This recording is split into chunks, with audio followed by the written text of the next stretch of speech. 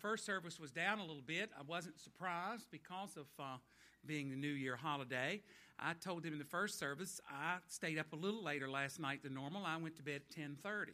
So, but I'm grateful that you've come to be a part of this service today. It's always a joy to be in the house of the Lord, and we're grateful that we have an opportunity to hear John Hare preach again. This is John's last Sunday and last day with us, and so we're going to miss John, but we certainly have appreciated his ministry among us. He has been with us full time since May, and even after he went to school, he continued to travel back to minister to our youth and to minister in other ways in our congregation, and we're delighted that he has had this opportunity to minister. I wrote a little something just a while ago for the newsletter next week, and in it I said, I appreciate how he ministered to the congregation, but I also appreciate how he ministered to me. And I have been grateful for his friendship, and so we're delighted. They clapped for him in the first service, so we're going And tonight we're getting together in the with the youth at 6 o'clock to have a farewell for John. So we will look forward to that time, maybe. You know, with the youth, we never know, do we? What might transpire? But I'm glad that you're here, and welcome to the house of the Lord on this day that he has given to us. You see the opportunities of the week. The youth will be meeting, as I said, tonight at 6. The worship team on Tuesday at 6:15. On Wednesday, we will have the 11 a.m. Bible study and prayer time that we normally have. We took the month of December off because of all of the things going on in that month. But there will be no evening activities here with the exception of youth. There will be no prayer meeting. There will be no RAs, GAs. None of the groups will be meeting on this Wednesday evening. We will begin in earnest, though, on January the 11th. Our meals and everything will resume on the 11th, barring an emergency. Let me say it that way. But as it stands now, everything will begin, and I'm pretty confident. I'm 98% sure that everything will begin on the 11th. I also said in something I'm writing to you next week for next week's newsletter that the finish date for any construction project, in my experience, is always a moving target. So even though we will be back over there, it won't be completely finished, but the areas that we need to use will be finished. So we're grateful that this project is coming to a conclusion. If you haven't been in the Family Life Center, go in and look up, and you will see the results of the insulation and so forth that has been put in there. The new lights are not in yet. They will be put in a little bit later. And the fascia on the outside of the building will be done in the next few weeks. But the roof itself is completely in place with the gutter system. What you see out there now is just what needs to be covered with the fascia that will be replace what was taken down for the project. So if you have any questions, I also say that, ask me. You can ask Cotton. We usually have updates. I usually get an update every day so that I know what's going on. And I get my update by walking over there and asking questions of the right people, okay? And then we do weekly updates as well. But thank you for your patience. I'm so glad to see this coming to a conclusion, and I'm so grateful for what it has done for us and what it will be able to do for our community now that it's completed and secured for many years to come. I'm going on, but I hope you sense my excitement with the nearing completion and what has been accomplished and what we have been able to do as a church family with the Lord's blessing to complete this project. I think that completes the announcements that I have. I want to make sure Adult Choir does start back on Wednesday. You're not excused, even though we're not having prayer service and so forth, but it will begin at 7 o'clock on Wednesday. I think that's all the announcements that I have, and so now let us worship God.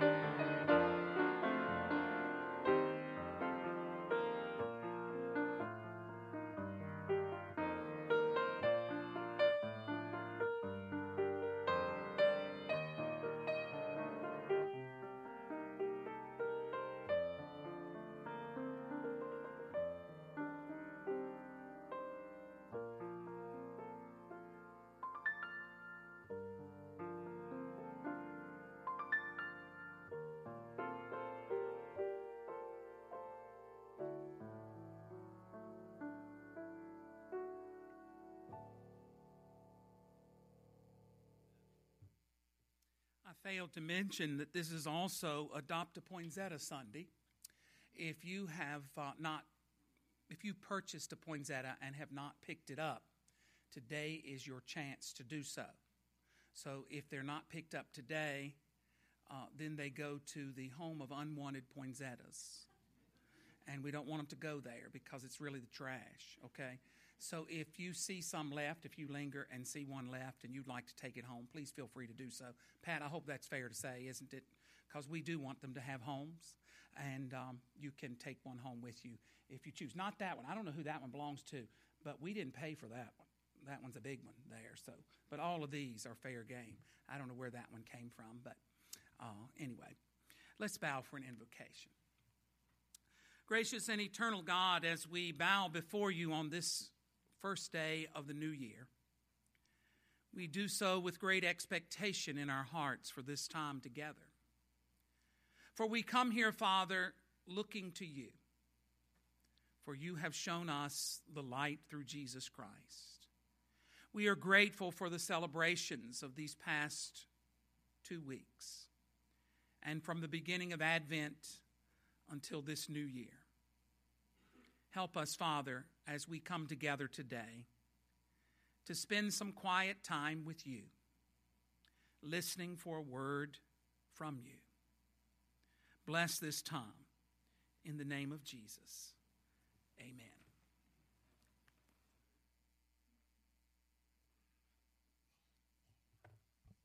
It is our privilege this first day of 2017 to be able to stand and sing about the greatness of our God. Would you turn to hymn number 10, standing as we sing, How Great Thou Art.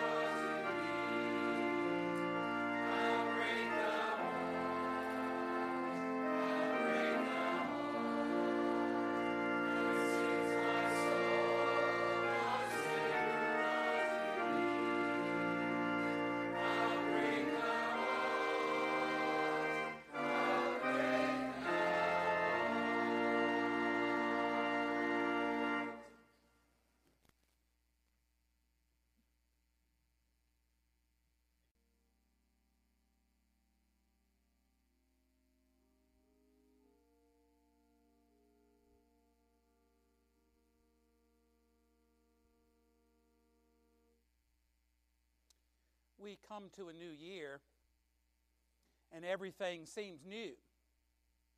At least that's what they'd like to tell us, isn't it?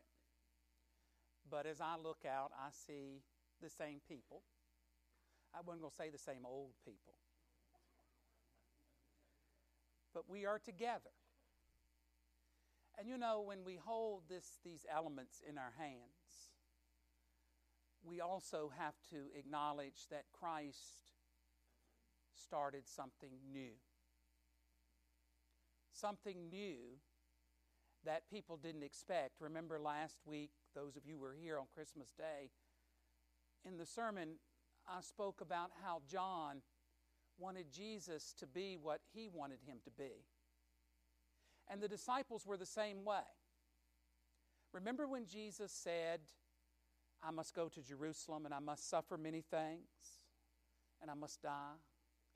Remember the response of the disciples? Oh no, Lord. We won't let that happen to you. And then they resigned themselves to understand that if Jesus were going to Jerusalem, they would go to Jerusalem, and the Scripture records, and die with him. And yet, they didn't quite understand how new what Jesus was about to do really was. He was going to die so that we might live. And so in the upper room that night, he did something new and different. He took something very ordinary, very common that they used in the Passover feast, and he gave it new purpose and new meaning when he said, "This is my body which is broken for you. For as often as you eat it, remember me."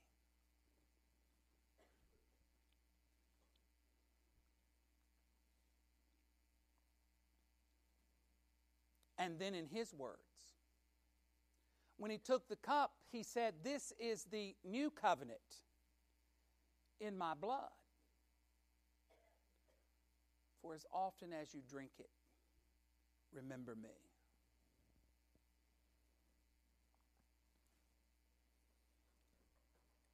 Paul went on to say, "For as often as you eat this bread and drink this cup, you do show forth the Lord's death until he comes." But we anticipate on this first day of the new year, what will God do in our lives this year that is new? If we're open to him, he can do wonderful things with our lives.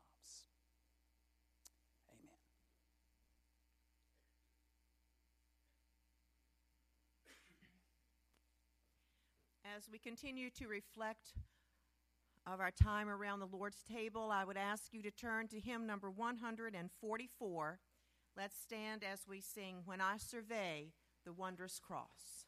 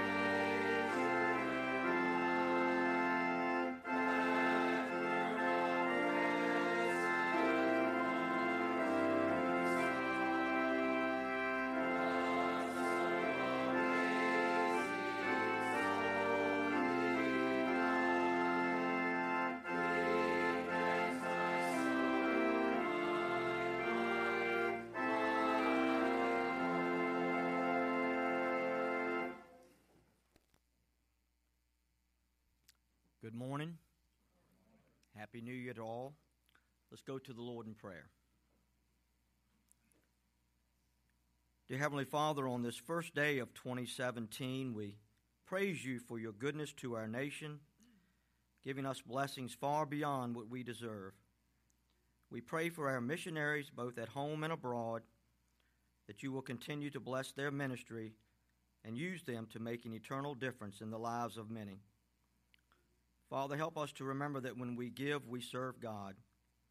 Now bless these gifts you are about to receive and use them to further your kingdom. In Jesus' name I pray. Amen.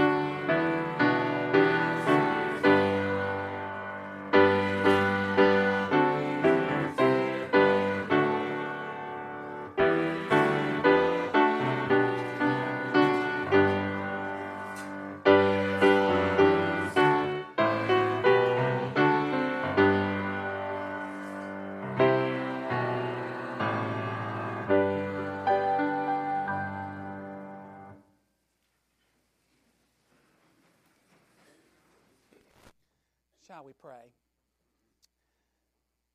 Oh Lord, we come before you again with thanksgiving and joy in our hearts for the gift of this time in this place, but also for the gift that comes to us through salvation, through our Lord and Savior Jesus Christ. as we come together on this new year, on this day. We do so, Father, asking that you walk with us. And that as we walk together, Father, we might minister to people who have great needs around us. Let us commit ourselves, Father, to understanding that Mechanicsville is our first mission field. And may we be beacons of Christ in this community. We're grateful, Father, for this church and for the work and ministry of this place. We're grateful for the faithfulness of your people. And yet, Father, we pray that you would show us ways to go that we may not ever have imagined. For those who are sick, we pray, Father, that you will bless them and bring healing to their bodies. We are grateful for the answer to prayer for those who have had recent surgeries and other complications. And for those, Father, who have lost loved ones. 2016 was difficult for so many in our church family. And on the dawning of a new year, may we, Father, commit ourselves to you so that we might find comfort and hope and strength in knowing that each day that we walk into eternity with you. Bless our nation in this year to come. Bless our president-elect and our president as he exits and the new president takes office. Give them wisdom. Give him encouragement as he leads this nation. Speak to our hearts through the words that are spoken this morning. In the name of Jesus, amen.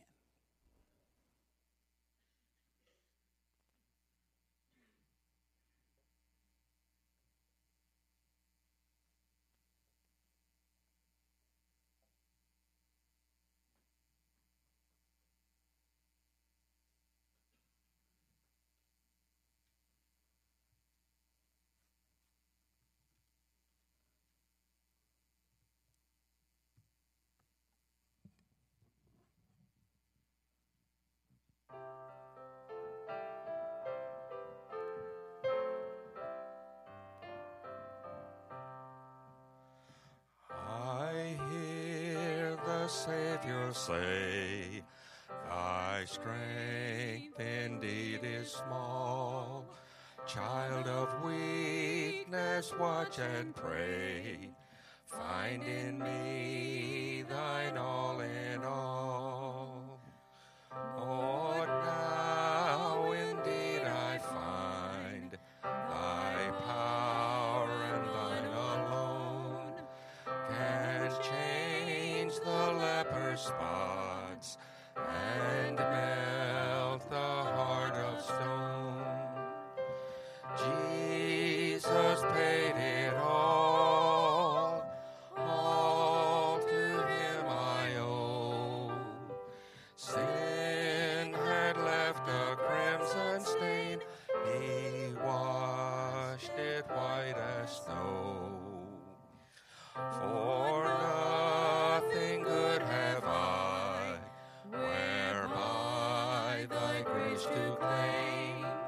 I'll wash my garments white in the blood of Calvary's Lamb.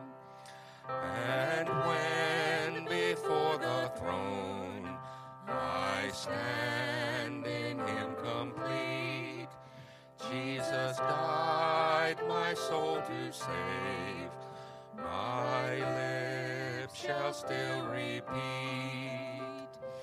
Jesus paid it all to him I owe. Sin had left a crimson stain, he washed it white as snow. He washed it white as snow.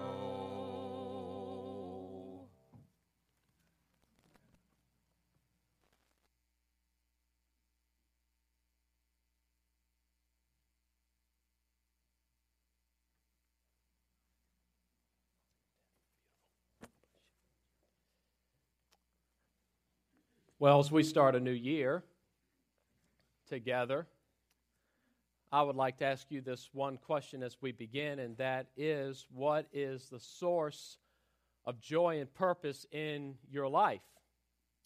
Where do you derive your purpose? Where do you derive your joy in everything that you do as you live? Is it your job? Is it that promotion that you are working toward? Is it financial stability? Is it being able to do what you want, where you want? Is it being able to climb that ladder of success? Is it your family? Is it your friends? Is it some kind of addiction plaguing your life? Is it a sin you keep indulging in? Is it just working and trying to get to Friday so you can have the weekend? As Christians, if Jesus Christ is the one who gave his all for us, if he laid down his life, died on the cross, paid it all like we just heard, beautiful job, Ted and Faye, thank you so much. Beautiful song that is. If Jesus has truly paid it all for us, and if it cost God everything for him to give his life for us, shouldn't we not give all of ourselves to him and make him the source of joy and purpose in our very own lives? I was watching an interview this week that Albert Pujols, the first baseman for the Cardinals and for the Angels, gave, and he was talking about his faith, and he said that often when he's covering first base and a runner comes on first, he'll make small talk, and he'll ask that person, that opponent, what is the most important thing in life? Quite a question when you're trying to play a baseball game. And he said, those guys would give a few answers, and he said most of the time it was, well, my purpose right now is to get ahead and get on second. And he said often, though, people would say to him, why are you asking that? I mean, can you imagine asking that during a ball game? And Albert Pujols said that every time he would look at that opponent, at that runner, and say, there is more to life than the game. There is more to life than the game. There's more to life than all these things that we let get in the way and that we focus our life on. Mike Huckabee, I was watching an interview that he did, and he said the hardest time to follow Jesus is when you're successful.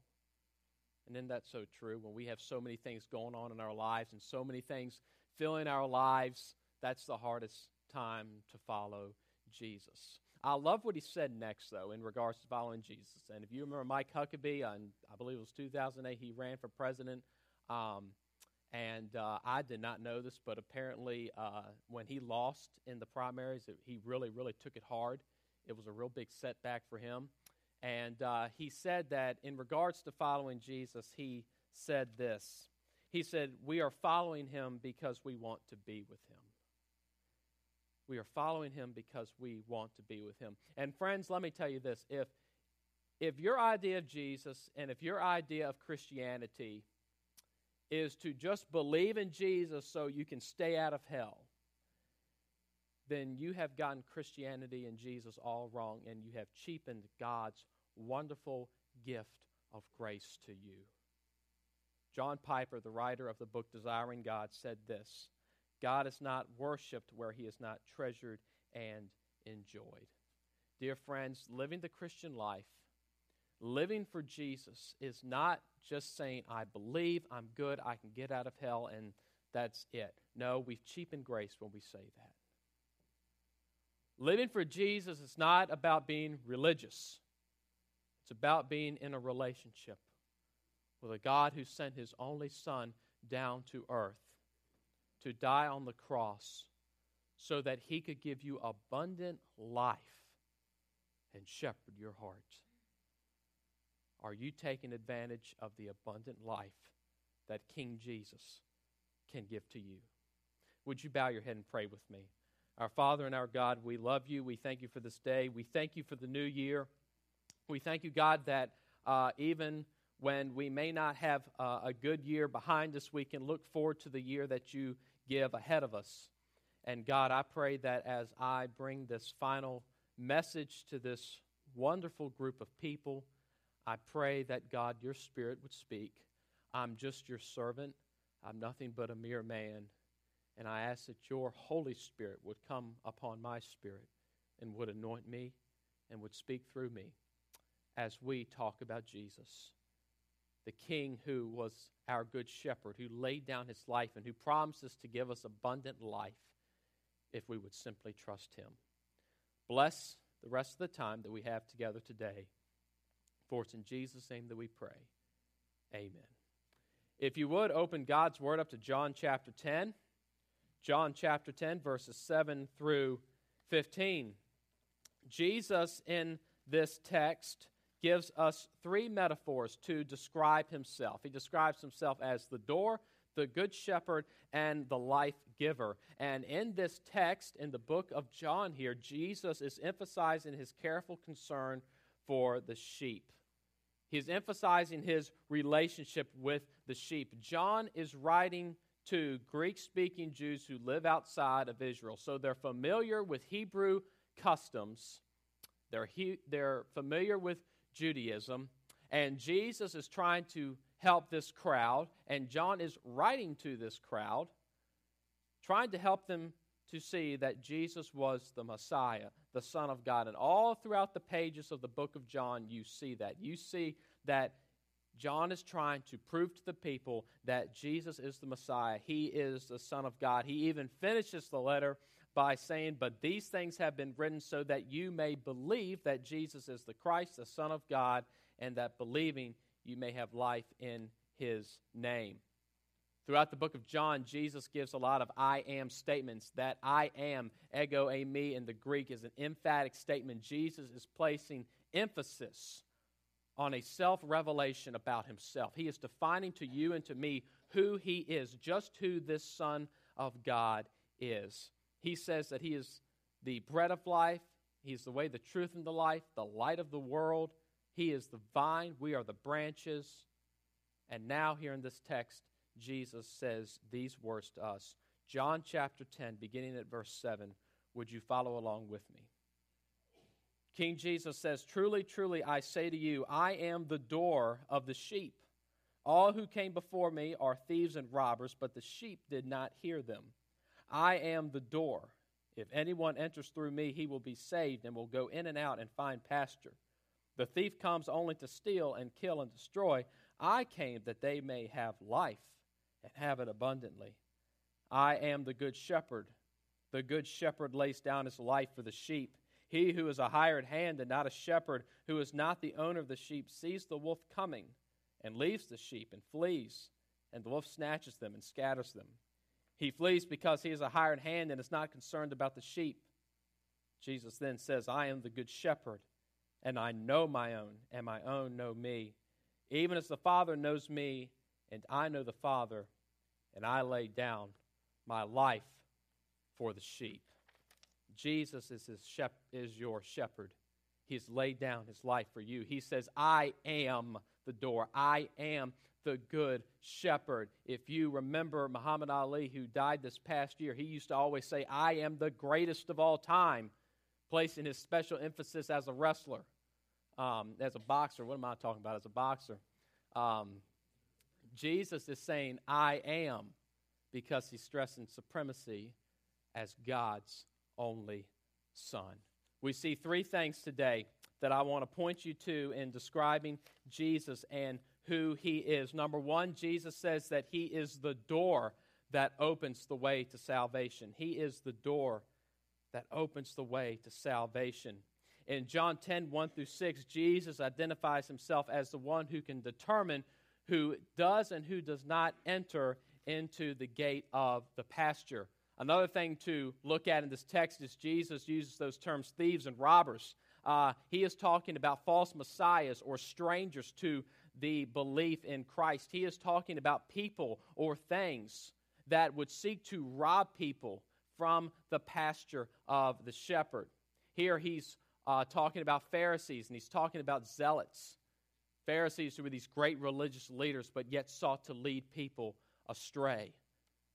My question for you today is, what could be the thief or the robber in your life that is seeking to rob your joy in Jesus, that is seeking to rob you of being able to follow your shepherd and experience the greatest life that you could possibly imagine? And my prayer today is that you'll find that, friend, as you read the words of Jesus. You see that word door, I am the door, or I am the gate.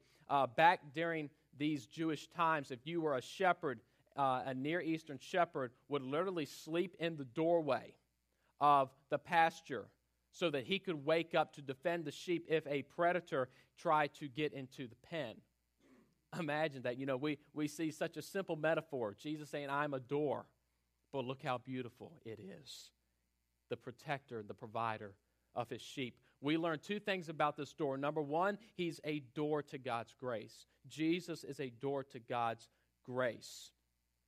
In the Old Testament, sheep were symbolic of Israel, God's chosen people, and Jehovah was that chief shepherd. And Jesus here in this text, if you notice in verse 7 and verse 9 when he says, I am the door, he is leading the Jews out of their Judaism to find God, to find access to God through himself in Jesus. And he is also the door to the Gentiles, the elect Gentiles, the people that God came to save. And he is leading the Gentiles, you and I, to a relationship with Jesus Christ, to a way to God. He opens that door for us. He is that door that determines access into the presence of God. Jesus is saying by I am the door that he is the sole determiner of who does and who does not enter into God's presence. Do not be fooled by what skeptics say, by what our culture says, that says you can do whatever you want, you can get to God in any way you want. I'm here to tell you that's not true. That is not true. Jesus said, I am the way, I am the truth, I am the life. No man can come to my Father but by me. Jesus said in John 6:44, he said that no one could come to him unless the Father who sent him draws you to himself. Jesus is that door. He is that entrance. No longer would man have to climb the walls of ceremonial laws and civil laws to get to God. No longer would there have to be a priest who could only go behind the curtain of the Holy of Holies to see the presence of God once a year. That's what the Jews believed. They believed that the presence of God rested behind the curtain of the Holy of Holies, and only the priest could go in there once a year. Jesus is saying, you can come to me not only once a year, but every year, every day, whenever you want, every hour, every minute, if you want to. I'm opening the way to God. He is that door that opens the way for you to get to God. It is only through Jesus that man can be saved. You read it in Ephesians chapter 2, verses 1 through 10. Paul says we were children of wrath. We were dead in our trespasses. We were sons of disobedience. But God, being rich in mercy, because of the great love with which he loved us, even when we were dead in our transgressions, made us alive together with Christ. Ephesians 2, 4 through 5. You realize that before Jesus came into your life, if you're saved today, you were like a dead walking corpse. And then Jesus came in and he gave you life and made you alive. If that doesn't excite you on New Year's Day, I just don't know what will. But that's what Jesus came to do for you. And it is only by his way of grace, through faith, that you can be saved. You cannot do anything to get to God except to go through Jesus. And the church said, amen to that. Amen. It is only through Jesus that we can enter. The word enters is in the subjunctive mood, meaning that it is a contingent verb. It's a future event or circumstance that is possible but cannot be predicted with certainty. In other words, folks, one's entering is determined upon whether or not they go through the door, Jesus Christ. So, in this new year, I didn't say this in the first service, but I'm going to say it in this service. In this new year, if we believe that, it's time that we start pointing people to the door, because we have a lost world that is going to hell. And the only way that they may be saved is through King Jesus, who can give them life. The second thing that we learn about the door is not only is Jesus a door to God's grace, but Jesus is a door to God's presence. As I said a minute ago, no longer do we have to climb these walls and these barriers of civil laws and ceremonial laws. No more do we have to go find a perfect lamb or go sacrifice some bull. I can't even imagine doing something like that today. Instead, we can go right into the presence of God. Jesus says in John 10, verse 9, I am the door. Anyone enters through me, he will be saved, will go in and out and find pasture. That word in and out symbolizes the freedom that mankind has to enter into God's presence. We have the freedom to go in and out with Jesus and have freedom to be with him and can walk in freedom in our lives. When I was a kid, we used to often go to my grandparents' farm, which that farm consisted of 1 horse and 4 dogs. I don't know if you call that a farm, but we did. There were animals there, so we called it a farm. But often my grandfather and I would go down to the bottom of the farm and go fishing. There was this pond, and their house was guarded by a barbed wire fence. And I can remember as a kid, when we would go down to the barn, Grandpa would always tell me, make sure you close that gate so that the horse doesn't come into the yard. The horse came in there, of course, he'd tear up the flowers and tear up the grass, and we always had to close that gate. But, folks, that's not how Jesus works. Jesus doesn't just close us in and keep us restricted to some rules and regulations that makes it difficult for us to go to God. No, he opens the door and lets us go in and out and lets us have freedom to walk as children of God. That word pasture symbolizes nourishment, provision, security, and rest. That's what Jesus is for you: provision, security, and rest. Whatever you're going through today, friend, won't you just rest in Jesus? Won't you just rest in his pasture and in his loving embrace? The second thing that we learn from this chapter is that he is the good shepherd that leads the way to restoration. Jesus is the good shepherd that leads the way to restoration. John chapter 10, verse 11, Jesus says, I am the good shepherd. The good shepherd lays down his life for the sheep. I heard a story about a guy many years ago that was a shepherd in Turkey. And as he was watching over his sheep, he saw this one sheep kind of go to the edge of the cliff, look down, and the sheep just jumped. One sheep gone. He noticed the other friend behind him kind of follow along, looked down at the cliff at his friend, and then he jumped. Soon, one by one, these 1,500 sheep all jumped off of the cliff. Here's the crazy thing. Only 450 died. The other 1,050 survived because they landed on the soft bed of the other sheep and lived. You see, sheep are helpless, they're defenseless, and they need constant care and constant supervision by their shepherd. And folks, we're the same way. We are so defenseless and we are so helpless against the devil and against sin and against all these things of darkness that are thrown at us in this world. And that's why Jesus calls himself this good shepherd. You see, back in the Old Testament, the word shepherd was actually the most revered word that could be used to describe a king. They would often take on the royal title name of shepherd in the Old Testament. And the people loved to call their kings shepherds. Shepherds symbolize spiritual leadership and representation from Yahweh. Look at King David and look at Moses and others who were shepherds. It symbolized leadership. A shepherd symbolized protection and provision and would provide for his sheep. But when the Pharisees came along, they put a bad name out there for shepherds because of Ezekiel 34, where God condemned the bad shepherds, the bad priests of Israel. So in this day and age, shepherds had a bad name to them. Isn't it crazy, though, how God tells Jesus to call himself the Good Shepherd? He brings back the term to symbolize the intimate relationship that the shepherd, King Jesus, God wants to have with his sheep. We learned that he is the good shepherd of redemption. He's the good shepherd of redemption. That word good, kalos, in the Greek means noble or worthy or divine shepherd or authentic, genuine shepherd. So when Jesus says that he is your good shepherd and that he has come to give you life and give it to you more abundantly, it's because he is genuine and wants to give you an authentic life. He is the good shepherd, ladies and gentlemen, that laid down his life for you. He gave it up. He was put in your place.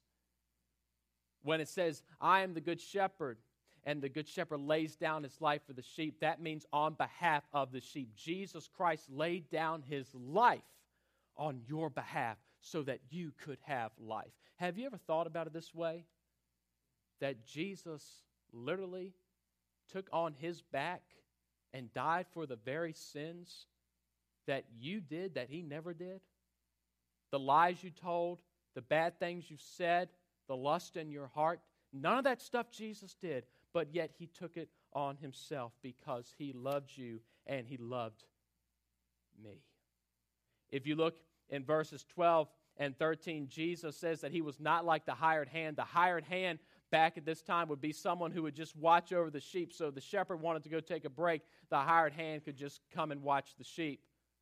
But the hired hand of a wolf came to come eat the sheep and destroy the sheep. That hired hand would just run away because he was only concerned with his well-being and with his wage. Jesus is saying, I'm not like the hired hand. I am the shepherd who loves you, who cares for you, who would lay down his life to save you. I'm not going to run away from you. I'm going to be there for you. And I'm going to love you because I've redeemed you. That's what he's done for me and you. He was that shepherd, that authentic shepherd. There's another story I heard about a tourist who was taking some English people on a tour of Palestine, and they got to a field, and they saw this shepherd who was driving the sheep. They had always been told that a Middle Eastern shepherd leads his sheep, but this guy was driving the sheep, and the tourist guide went up to the shepherd and said, "Hey, why are you driving the sheep? I thought y'all led the sheep." And the man replied, "You are quite right, sir. The shepherd does lead his sheep, but you see, I'm not the shepherd, I'm the butcher." You see, Jesus is not some butcher that chases after us. Jesus is the good shepherd that seeks to love us. He gave his life for you and for me. Have you trusted him as Savior and believed that yourself? The second thing we learn about the shepherd is that he is the good shepherd that leads the way to reconciliation. Notice in verse 14, he says, I am the good shepherd, and I know my own, and my own know me, even as the Father knows me, and I know the Father, and I lay down my life for the sheep. That word know means to have knowledge of. It implies a relationship of trust and intimacy. Jesus wants to know you, and he wants you to know him. That's why he came to die. He came to restore you back to your relationship with your Father. You see, you were fallen in your sin, and Jesus came to bridge that gap by his grace to restore you back to your relationship with God. Paul said it best in Colossians 1:20. He said that Jesus came to reconcile us, and having made peace through the blood of his cross, thereby to reconcile all man to himself. Even though we were alienated in darkness, Jesus came to reconcile you to himself. He wants to know you, and he wants you to know him. Why? Because Jesus offers you the best life you could ever imagine. The final point that I come to today, as I finish this up, is the fact that Jesus Christ is the life giver that presents the way to satisfaction. Jesus is the life giver that presents the way to satisfaction. John 10:10, Jesus says, the thief comes only to steal and kill and destroy. I came that they may have life and have it abundantly. Folks, Jesus came to give you abundant life. He came to give you a life far beyond anything that you could ever imagine. And we so often miss it because we fill our lives with stuff. And we tried to fill the emptiness and the voids in our life with all this other stuff that the world offers. And let's be real, none of it satisfies. I have never met a man or a woman who was satisfied without Jesus. But I've never met a person who said that they were not satisfied when they do have Jesus. Jesus can satisfy you. He can fill that emptiness. He can fill that void in your life, no matter what it is. Whatever you're trying to fill your life up with, Jesus came to give you that abundant life. So how about it today, friends? As you start this new year, as you start a new road, as you start a new 365 days, won't you start it with Jesus today? Like I said, you may be going through a lot of things right now, and you may have this emptiness and this void in your life. Maybe you're off on your own path, or maybe right now you're just in mourning in your life, and things just aren't working right. I want to challenge you to fill it with Jesus. Jesus said that He came to give you abundant life. That is life of completeness without lack. God, the Good Shepherd, Psalm 23:1, said, I am the Good Shepherd, you shall not want. Why? Because He came to be the ultimate life giver in your heart and in your life. Won't you just try Jesus this morning? Won't you today start off this brand new year finding abundant life in Christ? He'll give it to you. He'll satisfy you. And He'll change your life. Amen. Let's pray. Father, we love you. We thank you that you gave abundant life for us. We thank you, God, that when we were so helpless, we were like sheep who had gone astray, as Isaiah said in his writing. God, you came to rescue your sheep by sending Jesus as the Good Shepherd, as the ultimate life giver, as the door who could open up the way to salvation and open up a way for us to have a relationship with you, by which, Lord, all the fullness of God dwells. I pray that each person today would experience that fullness. And if there's one person in this room who does not know you, or whose life, God, is just messed up, void, and empty, may they come to know Jesus as the Good Shepherd this morning. May they welcome Him into their lives to become their abundant life. We love you so much. Thank you for sending Jesus, in whose name we pray. Amen. This altar is open today to anyone who would want to trust Jesus as Savior. Maybe today you have been off on the wrong road for quite a while. Maybe today you're struggling with depression and you don't know how to get out. Maybe you are at a dark place, in a dark hole in your life. You don't know how to escape. Or maybe today you are just in this dull place and you're asking yourself, there's got to be more to life than this. Won't you just let your life change and come to Jesus and let Him give you the abundant life that you could have never imagined? I'm telling you, I never imagined the Christian life would be this good. There's bumps in the road, but you have a God who loves you, who can rescue you and be with you and restore you and reconcile you and satisfy you, even in the darkest times. Won't you start off the new year today the right way? Come to Jesus. All you have to do is repent of your sins and believe on His name, and He'll save you. He's waiting for you to come just as you are and give yourself to Him. Let's stand as we sing hymn number 307, Just As I Am.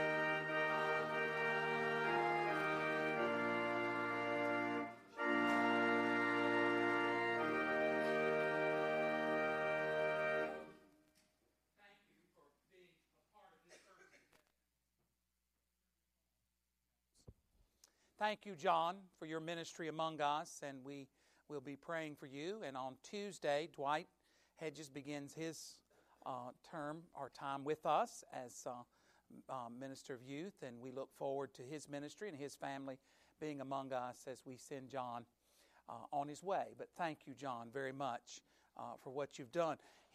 As a pastor, I know he edited a little bit in the second service. He went long in the first service, and the bell rang, and he got some feedback about that. I know, but anyway, it was wonderful, and we're grateful that he's been with us today. Two things I need to tell you. It's also, because it is the first Sunday, it is Benevolence Sunday, so the deacons will be at the door to receive your benevolence offering if you so choose to participate in that offering to help people in the area. And second, Cotton Sizemore is in the back, and if you could help in any way, shape, or form move some furniture, he can give you some information on that. We have some furniture that we need to move in different areas in order to do different things upstairs that need to be done to complete the project over there. But I see Cotton standing in the back, and he'll tell you when to gather and what to do and so forth if you're willing to help him in that. And I believe that is everything I need to tell you. I have to run it through my mind real quick. Let's bow for a benediction. Gracious Lord, as we depart on this day, we recognize that indeed you are the Good Shepherd.